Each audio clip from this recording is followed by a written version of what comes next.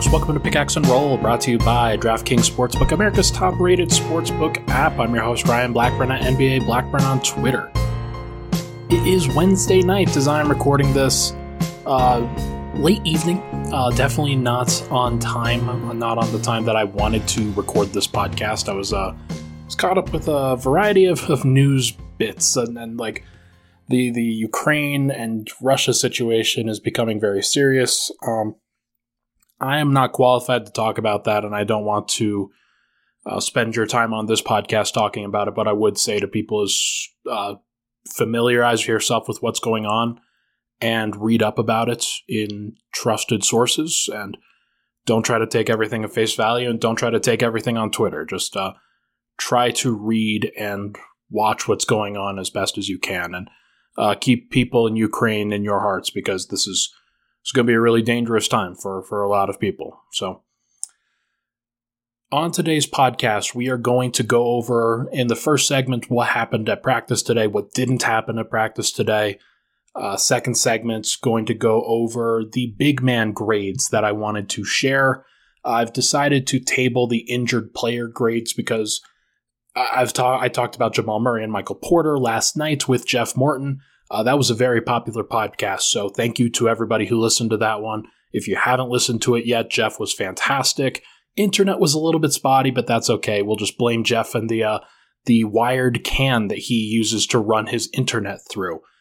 So that is where you can hear about Jamal Murray a lot, Michael Porter a lot. And then in the third segment, we are going to we're going to do some more mailbag. We're going to get into some of those questions. I pulled some questions a couple days ago. Thank you to everybody who sent those in. Really appreciate all of that. It always helps. It definitely helps when the interaction on the podcast is there, because everybody sees how much you guys care. So thank you so much for that. But for now, let's get into what you want to be here for, which is the practice update. We've got quotes from Michael Malone, quotes from Bones Hyland, quotes from Nikola Jokić. Notably, though, there was no Jamal Murray or Michael Porter Jr. update. Nobody asked about it directly to Michael Malone, so we don't have him on record saying there is no update. But I did some digging prior to, asked a couple questions, and that was the general consensus from what we are hearing, is that, hey, they haven't started contact yet. And so there hasn't been an update. There is no update. And is that a little bit concerning to me? Yeah, that's definitely a little bit concerning. My interpretation, and if you listen to yesterday's podcast with Jeff, you would definitely be like, hey, Ryan, what the hell? You were saying that you thought that Michael Malone would give an update on their status for today. And that is true. I absolutely thought that there would be something. There would be more than what we received. There wasn't. And that doesn't mean that there couldn't be one 2 days from now, or 4 days from now, or 7 days from now, or in 2 weeks. This isn't an interminable period of time where those guys will not have an update and they won't start contact practice. I still think that Jamal Murray will be back in March. But I do think that I'm a little bit more concerned than I was before today. I said as much on Twitter today. I think that it's just important that they're given a proper ramp-up period, and they're not rushed into the end of the season trying to save the season, rather than being reintegrated and brought upon slowly. Time is running out. The Nuggets have about 7 weeks before the end of the regular season and 8 weeks before the start of the playoffs. And the longer that those two guys, in Jamal Murray and Michael Porter Jr., don't start contact, it's the longer period of time that they're probably going to be delayed in their ultimate returns, and how close they can be to playing 30 minutes per game, 40 minutes per game, however much you would want somebody like Jamal Murray to play. So I think there are some definite questions I have about Denver's ability to play those guys long periods. Now that there's also the possibility that they may not even be back. So it's more possible than it was 24 hours ago in my mind, just because I thought that there would be something, there was nothing. And I just want to be blatantly honest. Like that, I didn't promise anything, but I also thought that there would be something. So it's my bad if I led anybody astray. It was not my intention. It was just potentially either bad information or the information changed. So these things happen. Like injury timetables are dynamic, where players can have setbacks or players can just not progress in the way that you would hope. And it's not on my schedule that Jamal Murray is healed or Michael Porter Jr. is perfectly healthy or whatnot. It's like those guys they're going to know when they know. And they're going to be very cautious, as they rightly should be. So on today, Jamal Murray's birthday, let's probably stop talking about the injury conversation. I do want to give 3 games that I want people to go back and watch highlights of from Jamal Murray that I think every Nuggets fan should remember.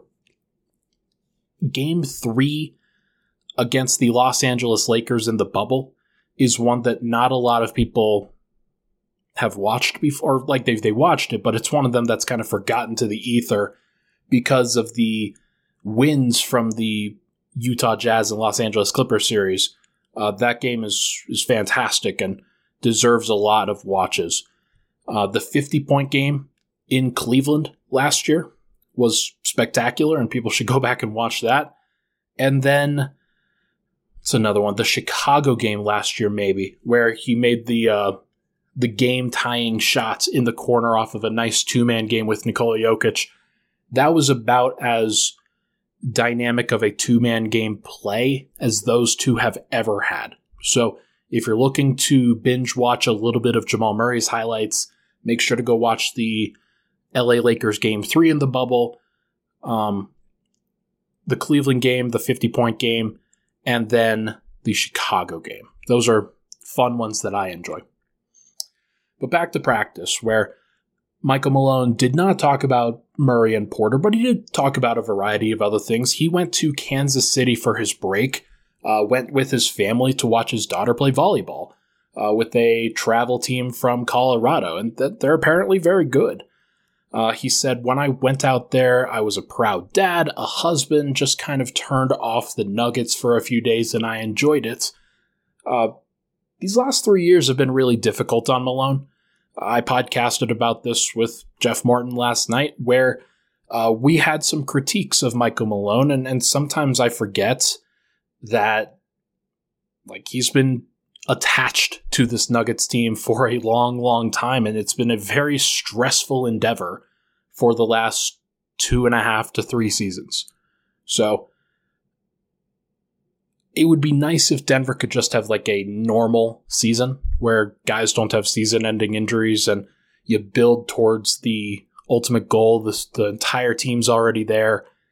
And that could be one of the reasons why Denver might wait to bring back Murray and Porter, because they might be looking towards 22-23 as a better opportunity to ultimately do that.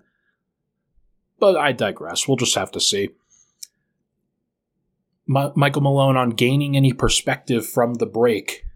Quote, coming in here last night and seeing the guys, it was great to get back. My message to the players was we did a great job going into the break 6-1. We have 24 games left. We have to find a way to start the break as we finished it. And I'm with him. Denver's scheduled to start the final 24-game sprint features 6 games against teams sub 500. Now, Sacramento, they play twice.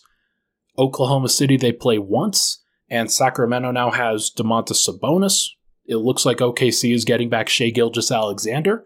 So it's not like it's going to be perfectly easy, perfectly simple during that period of time. But I do think that Denver has an opportunity here that if they start things out correctly and go 4-2, 5-1, hopefully 5-1, then you put some distance between yourselves and the 7 seed. And that's what you really have to be watching for, is just make sure to stay out of the 7, make sure to stay out of the play-in tournament. And that to me seems like the message that Michael Malone is sharing without actually saying that to the team, It's more just, hey, we control what we can control, and if we win, if we start well, then you do your work early, and then maybe you can bring back Jamal Murray and Michael Porter and not feel like, hey, we have to win these games. It's more just about, hey, let's get these guys ready to play. And then you might feel a little bit better about it. On DeMarcus Cousins and why he is a good fit in the locker room. Quote, he's a voice, he's a personality, he's not afraid to speak his mind. Quote, we have a locker room of great guys who aren't always willing to police each other. Quote, he gives us a toughness and an edge. So I'm going to go through all three of those, but I think the most important thing, he's not afraid to speak his mind, and he gives us a toughness and an edge, are two quotes that stand out to me in that Denver has, like a lot of people have wanted, an enforcer of sorts, a Kenyon Martin type, not a Draymond Green, but somebody who's kind of in that mold of a protector of sorts for the Nuggets that says, hey, we're not going to get punked. And I said last night that I thought, hey, maybe Aaron Gordon could develop into that guy. Well, Aaron Gordon's a California guy. He may not be that degree of fierce and like physical and wanting to do that. Sometimes I think he sees himself more as a DeMar DeRozan or a Kawhi Leonard than he does as a Kenyon Martin or a Draymond Green or somebody like that. And that's okay. Everybody's their own person. But for Denver, they may need that role because with Nikola Jokić, he's more of a soft-spoken leader, not necessarily the guy who's going to go rah-rah. Sometimes the team needs that. They've missed that with Jamal Murray not being on the court this year. And sometimes you need your rah-rah guy to be a guy who's on the floor. That'll give you the most oomph on the next possession or the next sequence where you need to win a sequence in order to win a game. And sometimes you need that rah-rah guy to get you hyped up, to get you ready to go and in the right direction. You need to see what they can do on the court, and then they get everybody behind you.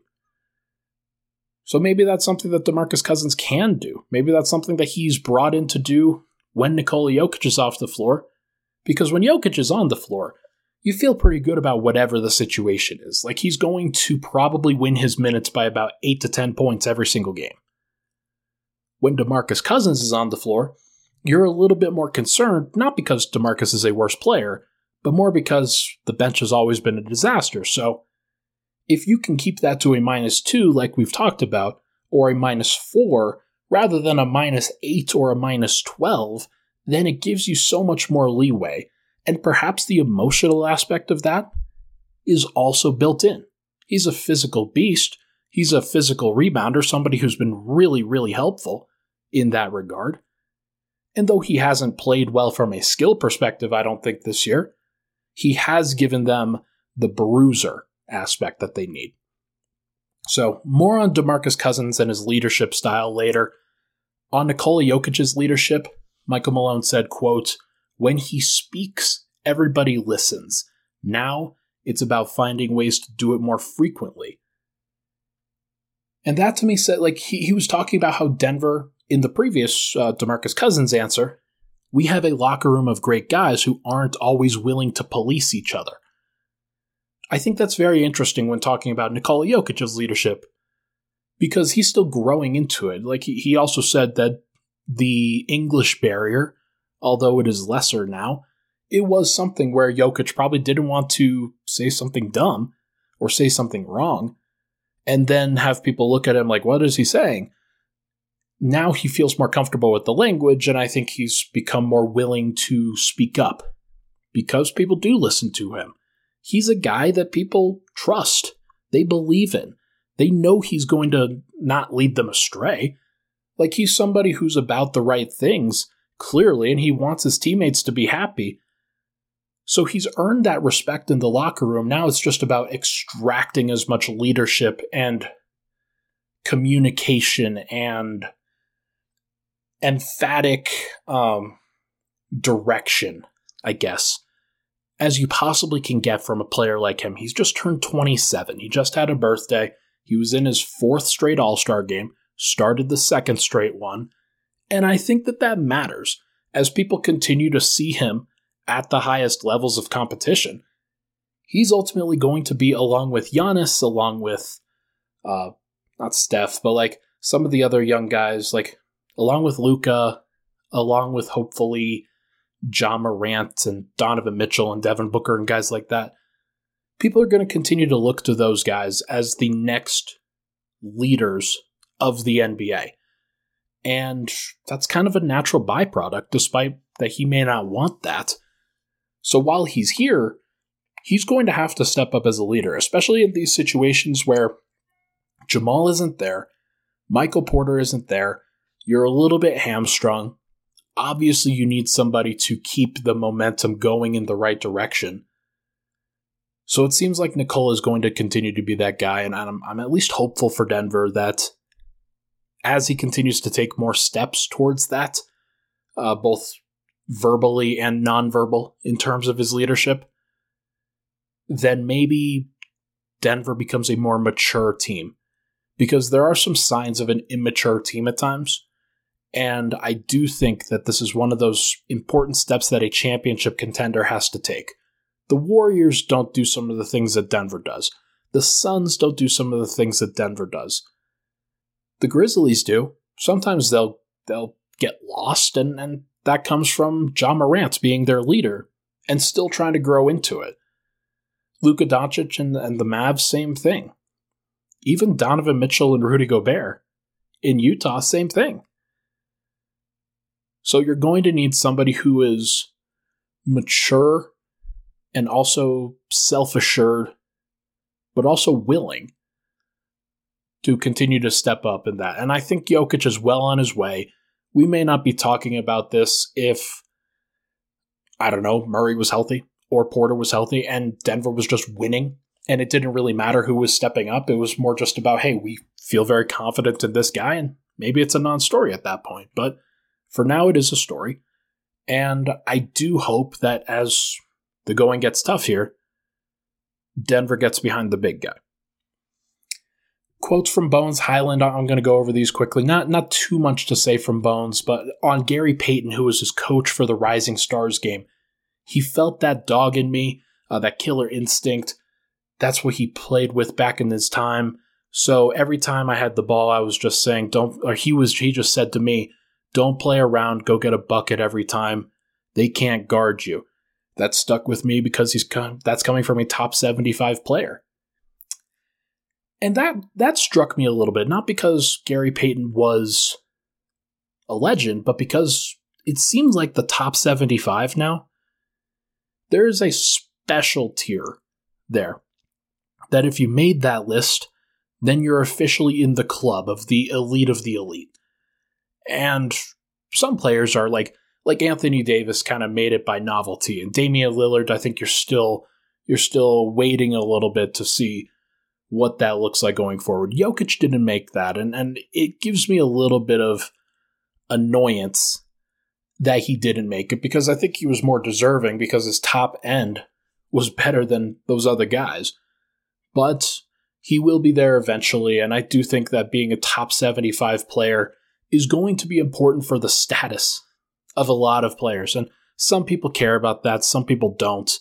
I should halt myself with that, but I do think that it's interesting that Gary Payton, I think a lot of people think of him as the glove, think of him as a top-tier defender.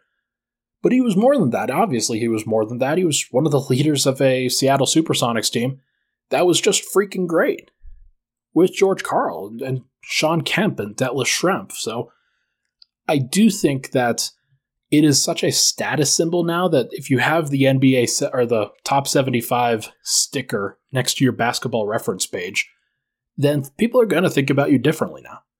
So that's going to be very interesting to appreciate and see how that develops going forward. And then what the NBA 100 is going to look like 25 years from now. God, I will be 50. I'll be 50 years old when that drops. Bones Hyland on his confidence level. My confidence level never changes. It's always on 100. That's just classic Bones. And then more classic Bones on what he wants to see from himself and the team in his final 24 games. A lot of wins. Just wants to keep being himself, playing his game. And he also said that with regard to the playoffs, where this will be his first playoff run, hopefully. And I do think that that's going to be very interesting for a player like Bones and hopefully very valuable. He may not play, and it actually wouldn't surprise me if he didn't play, but Denver found times for Marcus Howard, Shaq Harrison last year. They were more than willing to play guys that could be helpful. So I wonder if Bones is next on that list, and if he could be somebody who gives them just a little bit of a boost. I don't know. We'll see. Finally, quotes from Nikola Jokić. A little bit grumpy today with the media. Not necessarily his best showing with the media, but look, he had been dealing with a whole bunch of interviews and interaction all weekend, so I don't really blame him. I'm just reporting here.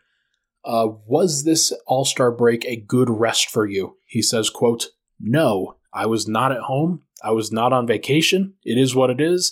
The last 3 years was like this." Okay. Question, is there a mental switch that gets flipped here? Quote, "I don't know." And he went on to say some other things, but there was a lot of kind of huffed up answers a little bit, or maybe just like, I don't really want to think about this right now, and I get it. I do get it. Question, do any of your teams or your teammates look more rested? And he says, quote, "They all look the same, to be honest," which is funny. Because it's probably true, and we're probably overrating 5 days off, but it is still pretty funny. And then I asked him about post-All-Star break rust, and he said, quote, "Oh, I feel good, but ... we never know with us, so we're going to see." And that much is definitely true. Like, I think back to when people were asking what the expectations should be for this team, and everybody was saying championship, and Michael Malone saying championship, or maybe not championship from Michael Malone, but just to keep getting better. And then Jokić is asked the same question, and he says, "Well, I don't know. I guess we'll see. We could be good. We could be bad." And he was way more right than I thought he would be. And I have to imagine that some of the open runs that they were doing, it was probably pretty interesting for Jokić, where he is the only center in those open runs back in the summer. And I wonder if he knew back then that, man, they can't really defend me, they can't really guard me. Sometimes that's probably normal, but it's probably more I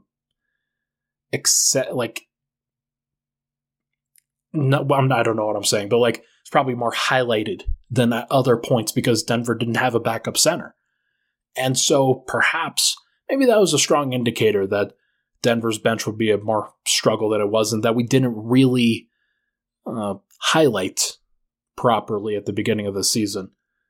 But then he was asked, are there players that you think of as strong leaders from your time here?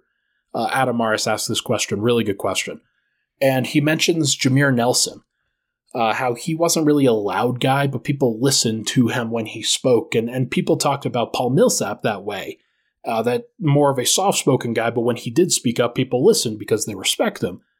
And I think Jokić specifically really appreciates the respect factor with a lot of those guys, that they definitely get more credits for the respect. And he can see that. He can absolutely see that. So I think where Jokić can learn from Boogie a little bit, not to the extreme that Boogie is, where he's very boisterous, very loud, very unabashed in his willingness to call people out. I think mixing that boisterous style with the Jameer Nelson, Paul Millsap soft-spoken leadership style, probably the right thing for this team, where they need a kick in the pants more than they've had. And the fact that Michael Malone has brought this up multiple times, I do think that that is also a story here where it seems like Will Barton might be a leader, and Aaron Gordon might be a leader, and Jokić might be a leader, but the fact that we've heard this as often as we have over the course of these last 6-7 years, that Denver's just a team of like soft-spoken guys who like nobody is really stepping up to be that major voice. It's a concern that I continue to have, that as Jokić continues to develop in that general direction, you hope that it resonates and that he continues to figure that out. But I don't know if it's likely, and I don't know if it's something that he really wants to do. So we're just going to have to see. I do think that the Nuggets at this point, so many things are solved when Murray and Porter come back, but also new problems begin, new questions begin. They're going to need a strong hand at that point, and whether that has to come from Michael Malone or if it can come from Nikola Jokić, I do think that that is a major question. We don't hear this with the Bucks.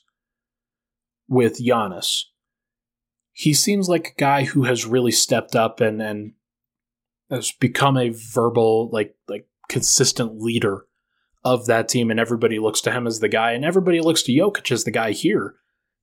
So I wonder if I'm making too big of a deal out of this or not, but I do think it's something worth noting given that we had a lot of leadership questions, a lot of communication questions today, and I do think that they're going to continue to pop up until they don't. So let's take a break. When we come back, we are going to talk about the bigs and grading the bigs for the midseason. But first, this podcast, as you know, it's brought to you by DraftKings Sportsbook, America's top-rated sportsbook app. They are offering a deal as the official sports betting partner of the NBA. That is too good to pass up. I'm talking between the legs 360 windmill good, where new customers can bet just $1 on any team, get $150 in free bets if they win. It is that simple. The Nuggets are going to the Sacramento Kings tomorrow, Thursday night, if you're listening to this.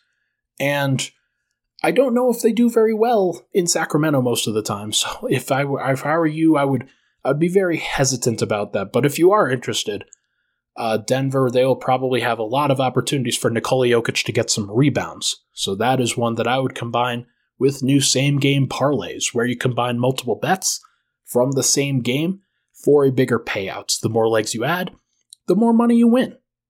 DraftKings is safe, secure, and reliable. You can deposit and withdraw your cash whenever you want.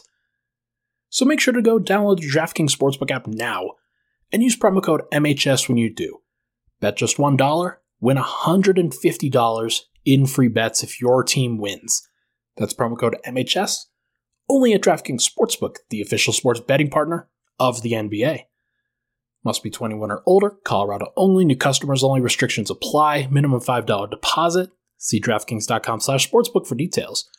Gambling problem, call 1-800-522-4700.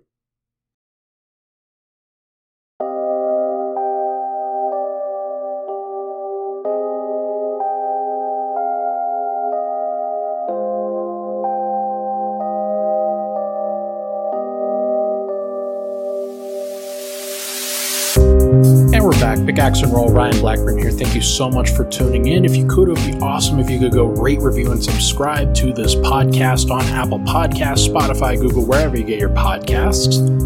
I'm going to go through these player grades relatively quickly, just because I know that I want to get to some questions. I want to get to some of the mailbag questions that people left me at the end of this pod, and I also don't want this pod to be more than an hour. So I'm going to put 4 minutes on the clock for each guy for the bigs. We've got Nikola Jokić, JaMychal Green, Zeke Nnaji, and DeMarcus Cousins, who just signed for the rest of the season, or will have signed by Friday. Interesting that he will have signed by Friday, because it means that he will not be in Sacramento to play his former team. So make of that what you will. But 4 minutes on the clock. Let's start now on Nikola Jokić, who per game is averaging 33 minutes, 26 points, 7.9 assists, 13.8 rebounds, shooting 57% from the field, 37.2% from three. Incredible high usage right now, 31.6%, and the efficiency that he's playing at right now as a scorer is just nuts. 65.3% true shooting. That leads the high volume scorers, where you've got guys like Giannis, who's at, I think, 63 true shooting. Joel Embiid's more at 61. And so many of these guys, when they take the high volume shots, when you have a guy like Jokić, who is centered around a system, he takes so much of the attention away from people, but because he's such a good passer, he's able to be a little bit more selective with his shots. And it's one of the reasons why he's so dangerous. It's one of the reasons why the Nuggets are plus 10.1 net rating, which is 7th in the NBA when he's on the court. 7th in the NBA among guys that have played 30 games and have 20-plus minutes per game. His EPM is estimated plus-minus on dunks and threes is plus 8.9. It's the best in the league. Obviously, we've heard about his box plus-minus. He has the highest PER of all time right now, though that is coming down. It's coming down to earth. So I do think that I think that Jokić got pretty tired towards the end of the All-Star break, or the beginning of the All-Star break. And I wonder what he looks like now, because he did just say that he's not rested, that he didn't go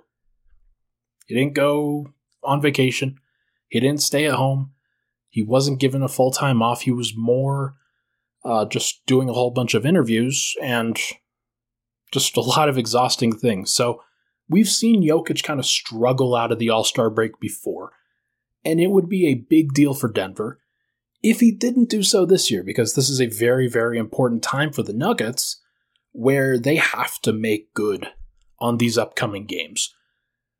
His lineup data, he's 100% at center. The Nuggets, as you know, plus 10.1 net rating with Jokić on, minus 10.6 net rating with Jokić off. That's actually come down, or it's come up a little bit, the discrepancy. It's plus 20.7 on-off, which is still nuts. It's still the highest in the league, and it's still by a significant margin, but the presence of DeMarcus Cousins has really helped. I'm very curious to see what JaMychal Green looks like post-All-Star break, what Zeke Nnaji looks like post-All-Star break, what the rotation's going to look like for those guys, and whether they can be good behind him. But the fact is that when Denver has had Jokić on the court, they've been one of the very best teams in the NBA. They've matched up with the good teams, they've matched up with the bad teams.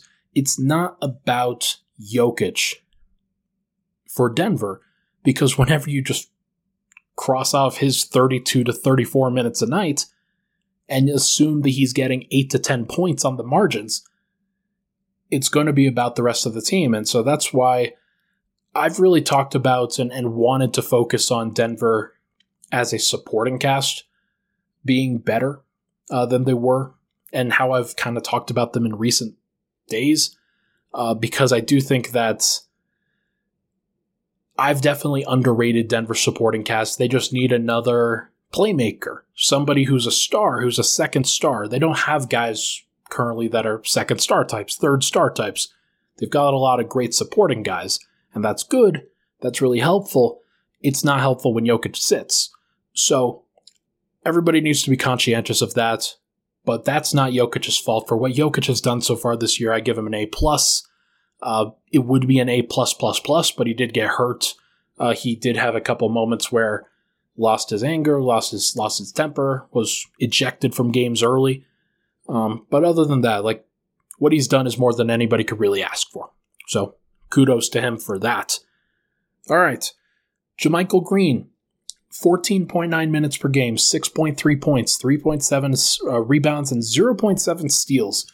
I want to highlight that number because I think one of JaMychal Green's best skills in the pick and roll is when he can hedge without fouling.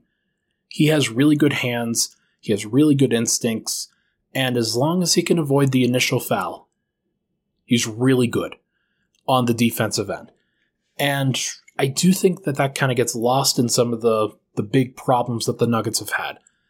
But I also think that when he is at center, the offense has just been atrocious because he hasn't been the floor spacer that they've needed him to be, 26.5% from three.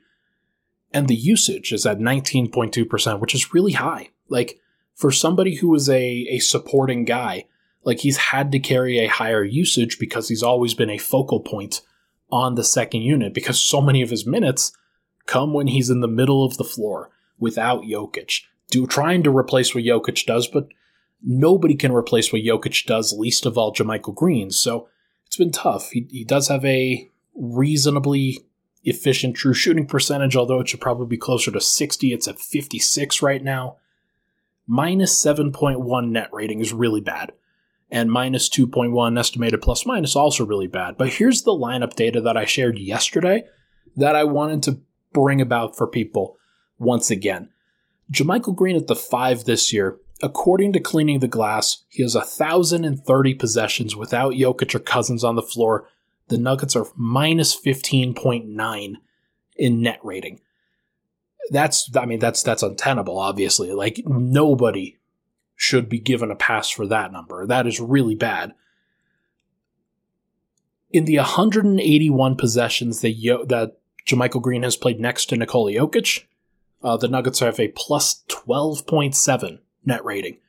In the only 78 possessions that JaMychal Green has played next to DeMarcus Cousins, they have a minus 1.9 net rating, which is still decent. It's not great, but that's with like Facu and Bones and Rivers and Bryn, and like there's just not as much dynamic ability on the perimeter as there is with the starters. So I think that's pretty interesting, and I think it's one of those things that maybe JaMychal Green at the 4, a little bit better.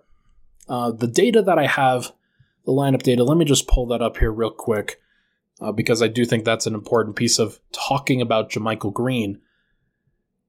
80% of his minutes have come, like over 80%, have come at center. And less than 20% of his minutes have come at power forward. When you think about it in that context, Denver brought him in initially as a guy who would play next to Isaiah Hartenstein, as a guy who would play next to Nikola Jokić. And he was always a bigger body for that power forward position, which many could slide to center on occasion, but asking him to do that full time was never a good thing. And I do think that this year he's been kind of set up to fail just a little bit, because looking at his minutes distribution, he's played the end of the first quarter, beginning of the second quarter, over 30 times at the center position, which means Jokić is not playing with them, which means that he's definitely not benefiting from the Jokić bump in a lot of ways. Facu Campazzo has this problem too, but he also plays the end of the fourth quarter 20 plus times, so he's not completely out of the woods here. Facu isn't. JaMychal Green, he never stays on the floor towards the end of the game. So I do think that people should give JaMychal Green a little bit less grief in general. He's kind of set up to fail, but I do think that with Denver's roster, kind of like with Facu, he might not be the right guy to play backup 5 going forward, obviously, but also maybe not backup 4. If Michael Porter comes back, I want him playing over JaMychal Green. If Zeke Nnaji is healthy and available, I want him playing over JaMychal Green too, though I do think that that's a little bit closer. I'm giving JaMychal Green a D+ on the year because the defense has slipped. The outside shooting has obviously slipped, but there are signs that he can be helpful in the right circumstances again. And I wonder if Denver can find those circumstances at some point or another. Let's move to Zeke Nnaji now. 16.7 minutes, 6.8 points, 0.4 assists, 3.7 rebounds. Pretty pedestrian per game numbers, but the 3.7 rebounds is better than I think people would have anticipated. 54% from the field is really high. That is a really, really high number. 48.7% from 3 is the highest number. That is the highest 3-point percentage in the NBA among guys that have taken as many attempts as Zeke. Now, he gets the benefit of the doubt that he is always taking open shots. He never has to take more because his usage rate of 15.2%, he has the ability to pick and choose when those opportunities exist. And he always gets off those shots, but he's made them.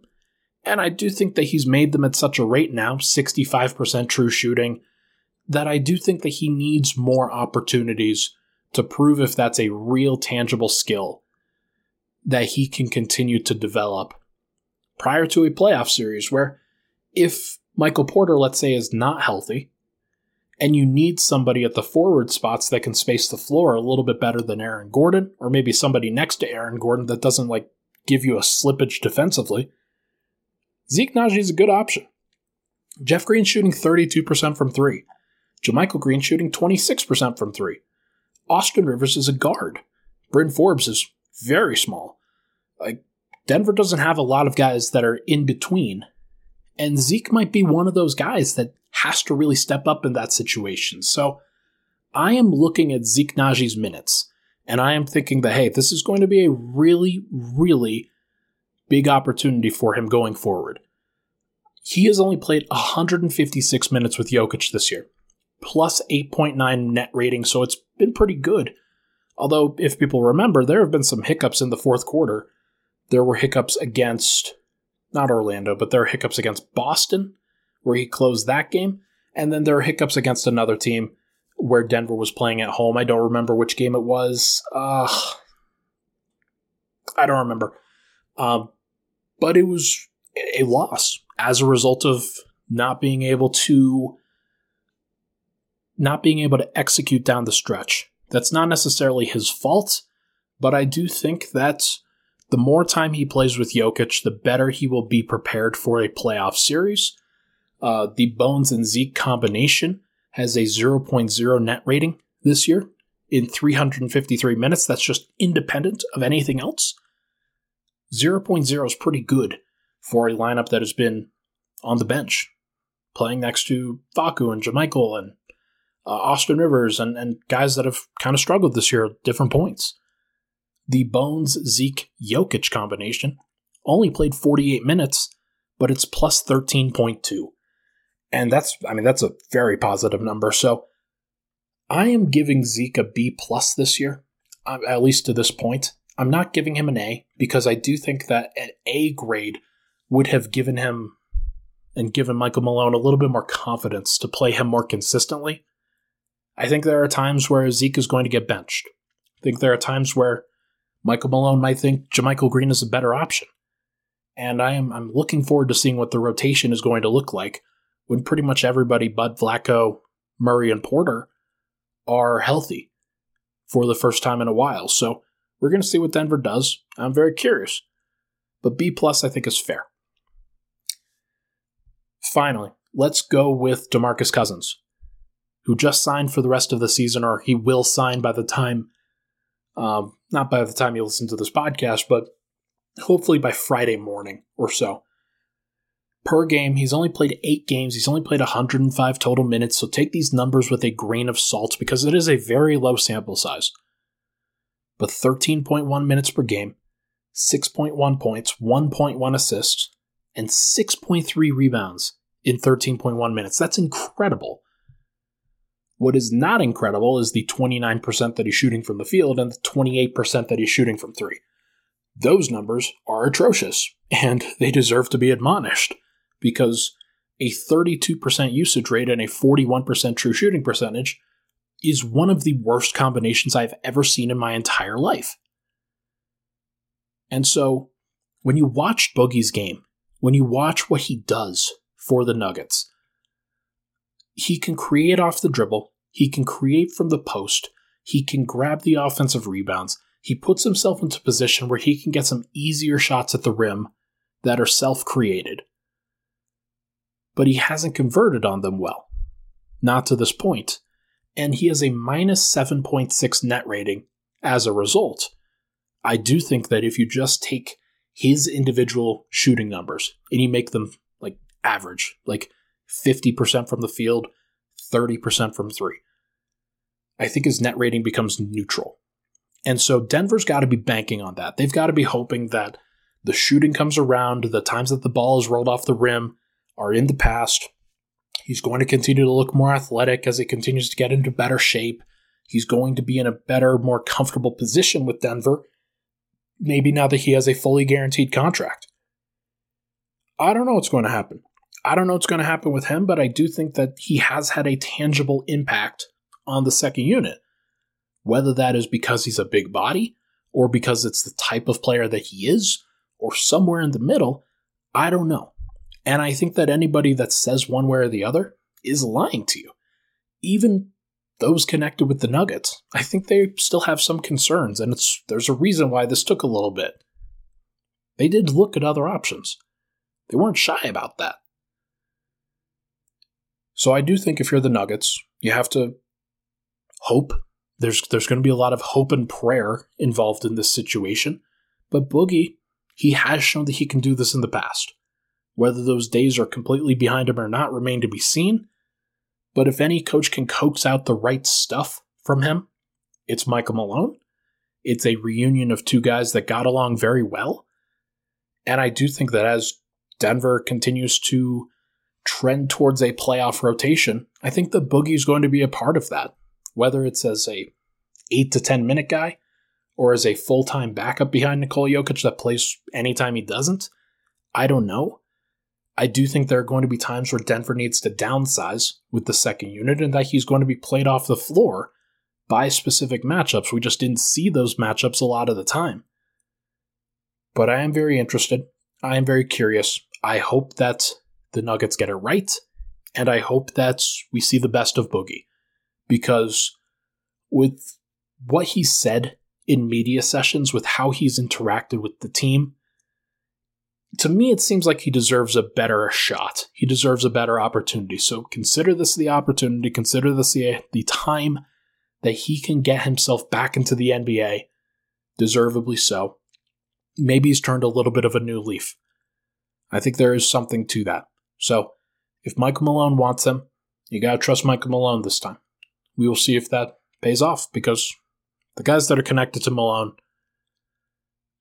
he needs those guys. He needs at least a couple of those guys to have his back a little bit. So, hopefully this works. Let's take a break. When we come back, we are going to wrap up with some Stiffs mailbag questions. We will be right back.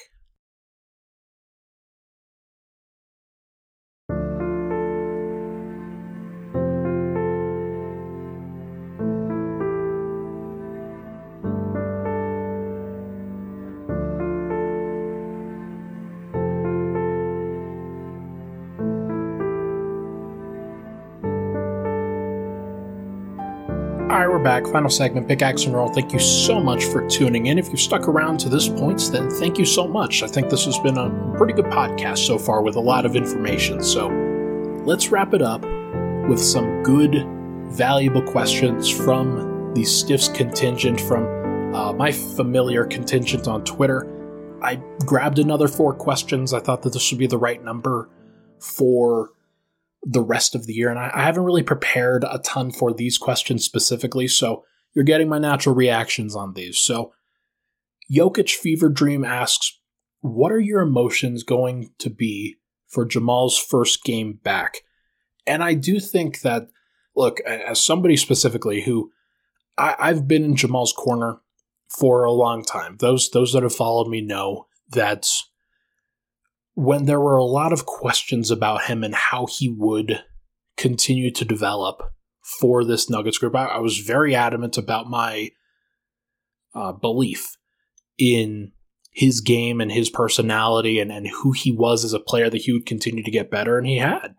And there was definitely a lot of that, and all of it kind of got halted when he was injured, and it was a pretty sad experience for a lot of people. It was a sad thing for me, especially because he was, I think, the player, perhaps more so than Nikola Jokić, that provided me the most joy. Because when he goes off, it's just that unstoppable feeling that you get from watching him. Where Jokić, it's death by 1,000 cuts. He's going to give you all of the business, all of the time. But when Murray gives it to you, it's more of just like hammers across the chin for the opponent. And you could sense that when he was dishing it out to the Utah Jazz and to the LA Clippers in the bubble. And he was starting to get to that point when he came back, or not when he came back, but when he was starting to get back into form following the bubble season, and then it kind of went down. So my emotions when he comes back, they're going to be high, because I want to see the best of him. I want the best for him, because I do think that he goes about things the right way. I do think that as he has developed with the Nuggets, I've sort of developed in my own career as a part of the media. And our rises have been very, not synonymous, but more of a, like tied together, because we have a birthday that's 2 months apart. And so I kind of relate to that. as somebody who was very new to this, and it was just part of my very foundational years as a Nuggets media member, where you start to see how things go. You start to see that this could be something special, and I just wanted to latch onto that. So I do think that when he comes back, it's going to be a big deal. You're going to start to feel some belief. You're going to start to feel some heartache when he ultimately does come back. And I do think that it's going to be a very positive thing for the Nuggets as a whole. But more importantly, not more importantly, but also importantly for Nuggets fans, where Murray has the capability to engage and interact with the fan base in ways that Jokić may not want to, but also doesn't really try to do. And I do think that Murray, with his ability to get the crowd into it, I think he's just going to be so good for the overall vibe of the fan base, where when he comes back, it's going to feel like everything's going to be okay. That you've got your guy back. You've got the guy back who was dishing out 50-point, 42-point, 50-point performances in the bubble. Unmatched scoring, unmatched courage and charisma. It was to the point that you had many people crowning him as the next big thing. And I want to see that version back. It might take a while. It might not happen this year. It might not happen next year. But I know Jamal's going to keep working towards that. And I think that everybody deserves to give him some time to get there. Because when he does ultimately get there, it's going to be a sight to behold. I will say that. So I will be excited when he comes back. But more than anything, I'm just going to be happy for him. And also happy for Nuggets fans that get to experience it. Peter Martin asks, there are so many variables with the team this season, like the health of Murray and MPJ. I also think when fully engaged and healthy, Will Barton and Jeff Green are massive pluses for this team. Do you see those two having enough left in the tank to be big pluses this postseason?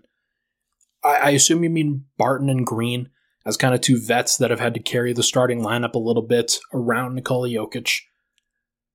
It's a tough one. I do think that the All-Star break came at the right time for both of those guys. You could see in the final game of the year against before the All-Star break against Golden State, that both of those guys were a little bit checked out.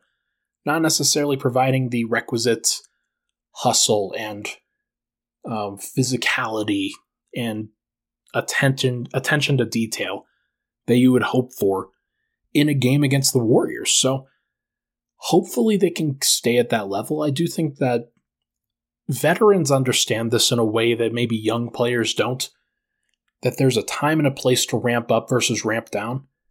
And fans won't necessarily catch on to this all the time, but Will Barton strikes me as a guy who, in his 10th year of his career, Jeff Green in his 15th year of his career, those guys know what they're doing. Those guys know, they still want to win.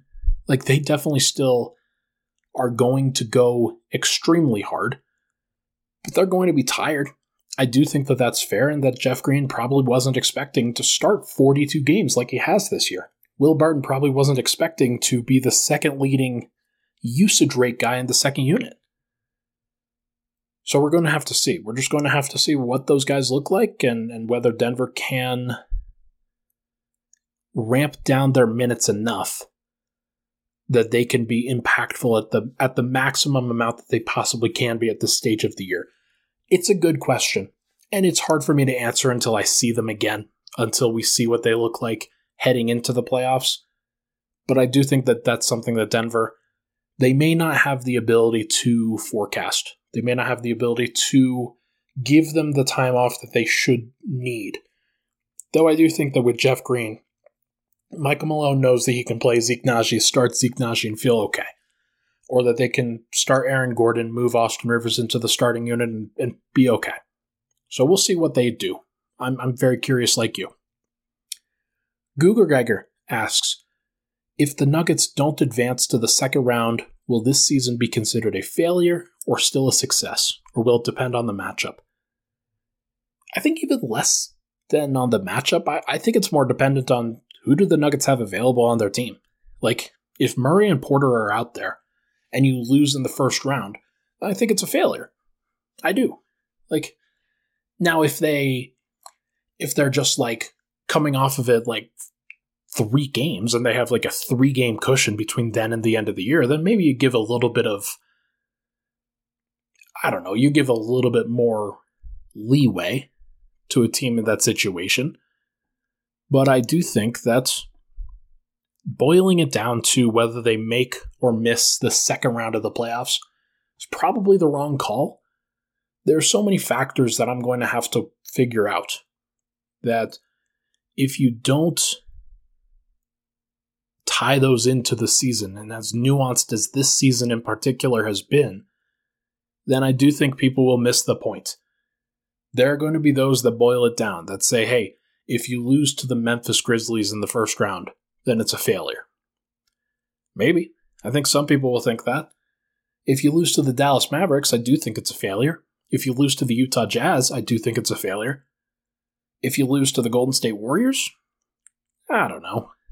I don't know about that. Like, what if Denver stays at the 6, and then Golden State drops to the 3, and then you have a 7-game series where Jokić was absolutely unbelievable, but Denver just didn't quite have enough to stop Steph Curry? Like, I'm not going to bemoan them for that. Will I bemoan them if they have Murray and Porter back and they had another opportunity to go get a Justin Holiday or some other wing defender that could have matched up a little bit better and they chose not to? Yeah, I might bemoan that a little bit more. But I do think that Denver, if you're doing that, then you have to have a good reason. And like I would not look so far into it that you get tied up in the moment that this team at their maximum potential was a finals contender, and giving them an opportunity to get back to that point, I think is more than fair. If they don't have the runway this year, then I think you can absolutely say, no, the season is still a success. If, let's say, Nikola Jokić wins another MVP, like, I think that's awesome. I think that would be great. Just because Denver didn't make it past to the second round, I am not going to bemoan them for that. But I will cover it fairly. And finally, let's wrap up with Omar. Omar asks, where do you see Bones' long-term future and fit with the team? And how does that affect the rest of the roster? This is a tough one. I've talked about this before. I believe in Bones. I believe in his ability as a point guard, as a scoring guard, as a dynamic playmaker to ultimately become something akin to a star. Maybe it's not like a full-blown star, but it is more of like a second unit lead playmaker that could really change the complexion of the team. Somebody that can play with Nikola Jokić, with Jamal Murray, with Michael Porter Jr., and just absolutely shred teams. And maybe that's all it is. Maybe you just leave him as a 6th or 7th man and see if he could develop into that starting shooting guard. Maybe you move Murray to the 2, something like that. But I do think that he's good and that he's going to be very good. The signs are all there for him to continue to be hungry, for him to continue to want to build up his body, but also as he continues to develop more confidence, work out the kinks in his game, maybe develop a little bit more strength in his legs, get some strength on his jumper. He is going to be a player that plays the game the right way, that sees the court the right way, and can make a very positive impact on the offensive end at a near star level. Now, whether that fits with this team, given that they have Monte Morris locked up, given that they have Jamal Murray, Michael Porter, Aaron Gordon, Nikola Jokić, I think you could absolutely make the argument that Denver would prefer to have a 3-and-D guy, somebody who's going to lock in on the defensive end, and as good as, let's say, Bones Hyland is on the offensive end, maybe they'd prefer to have a guard that's that good on the defensive end.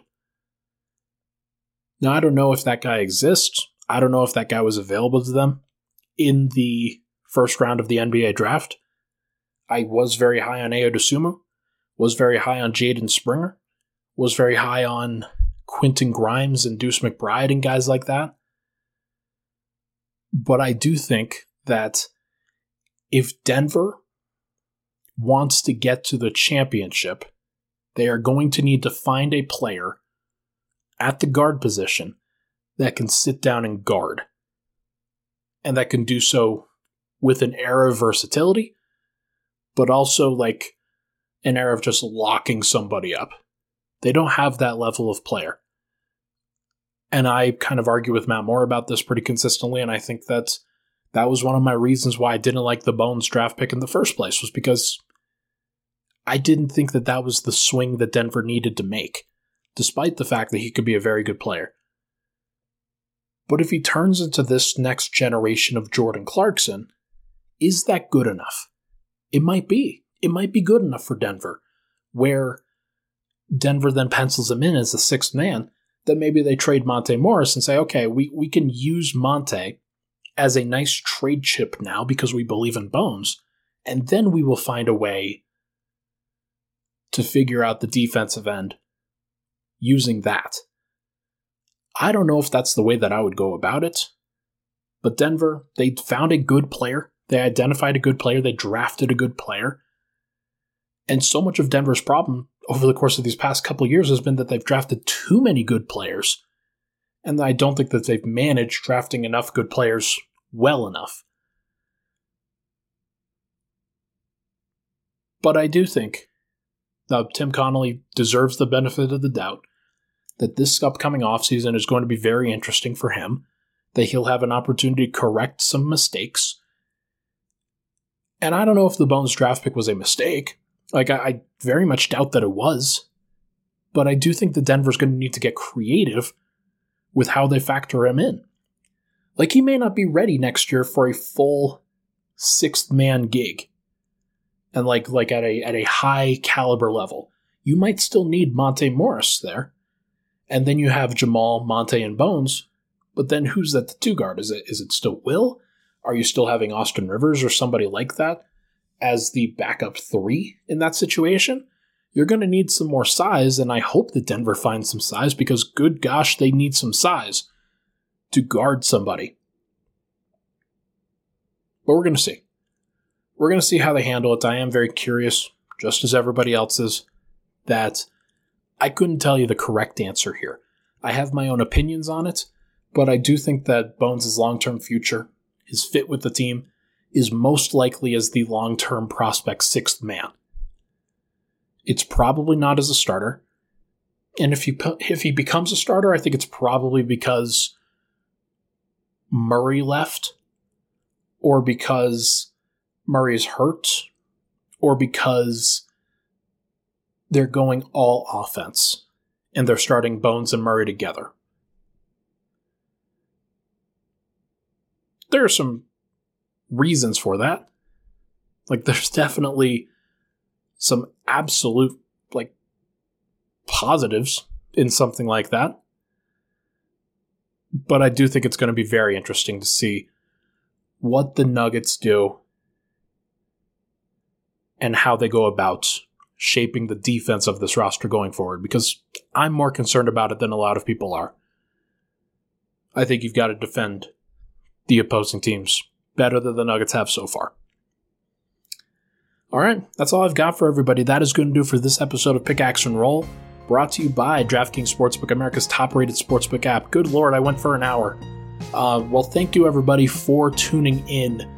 I will be back tomorrow night recapping the Sacramento Kings game. We'll go back to our standard 35 to 45 minute podcast episodes, and we've got basketball back.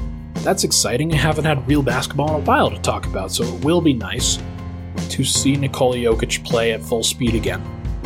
Hopefully we get an opportunity to say that. Hopefully I didn't jinx it.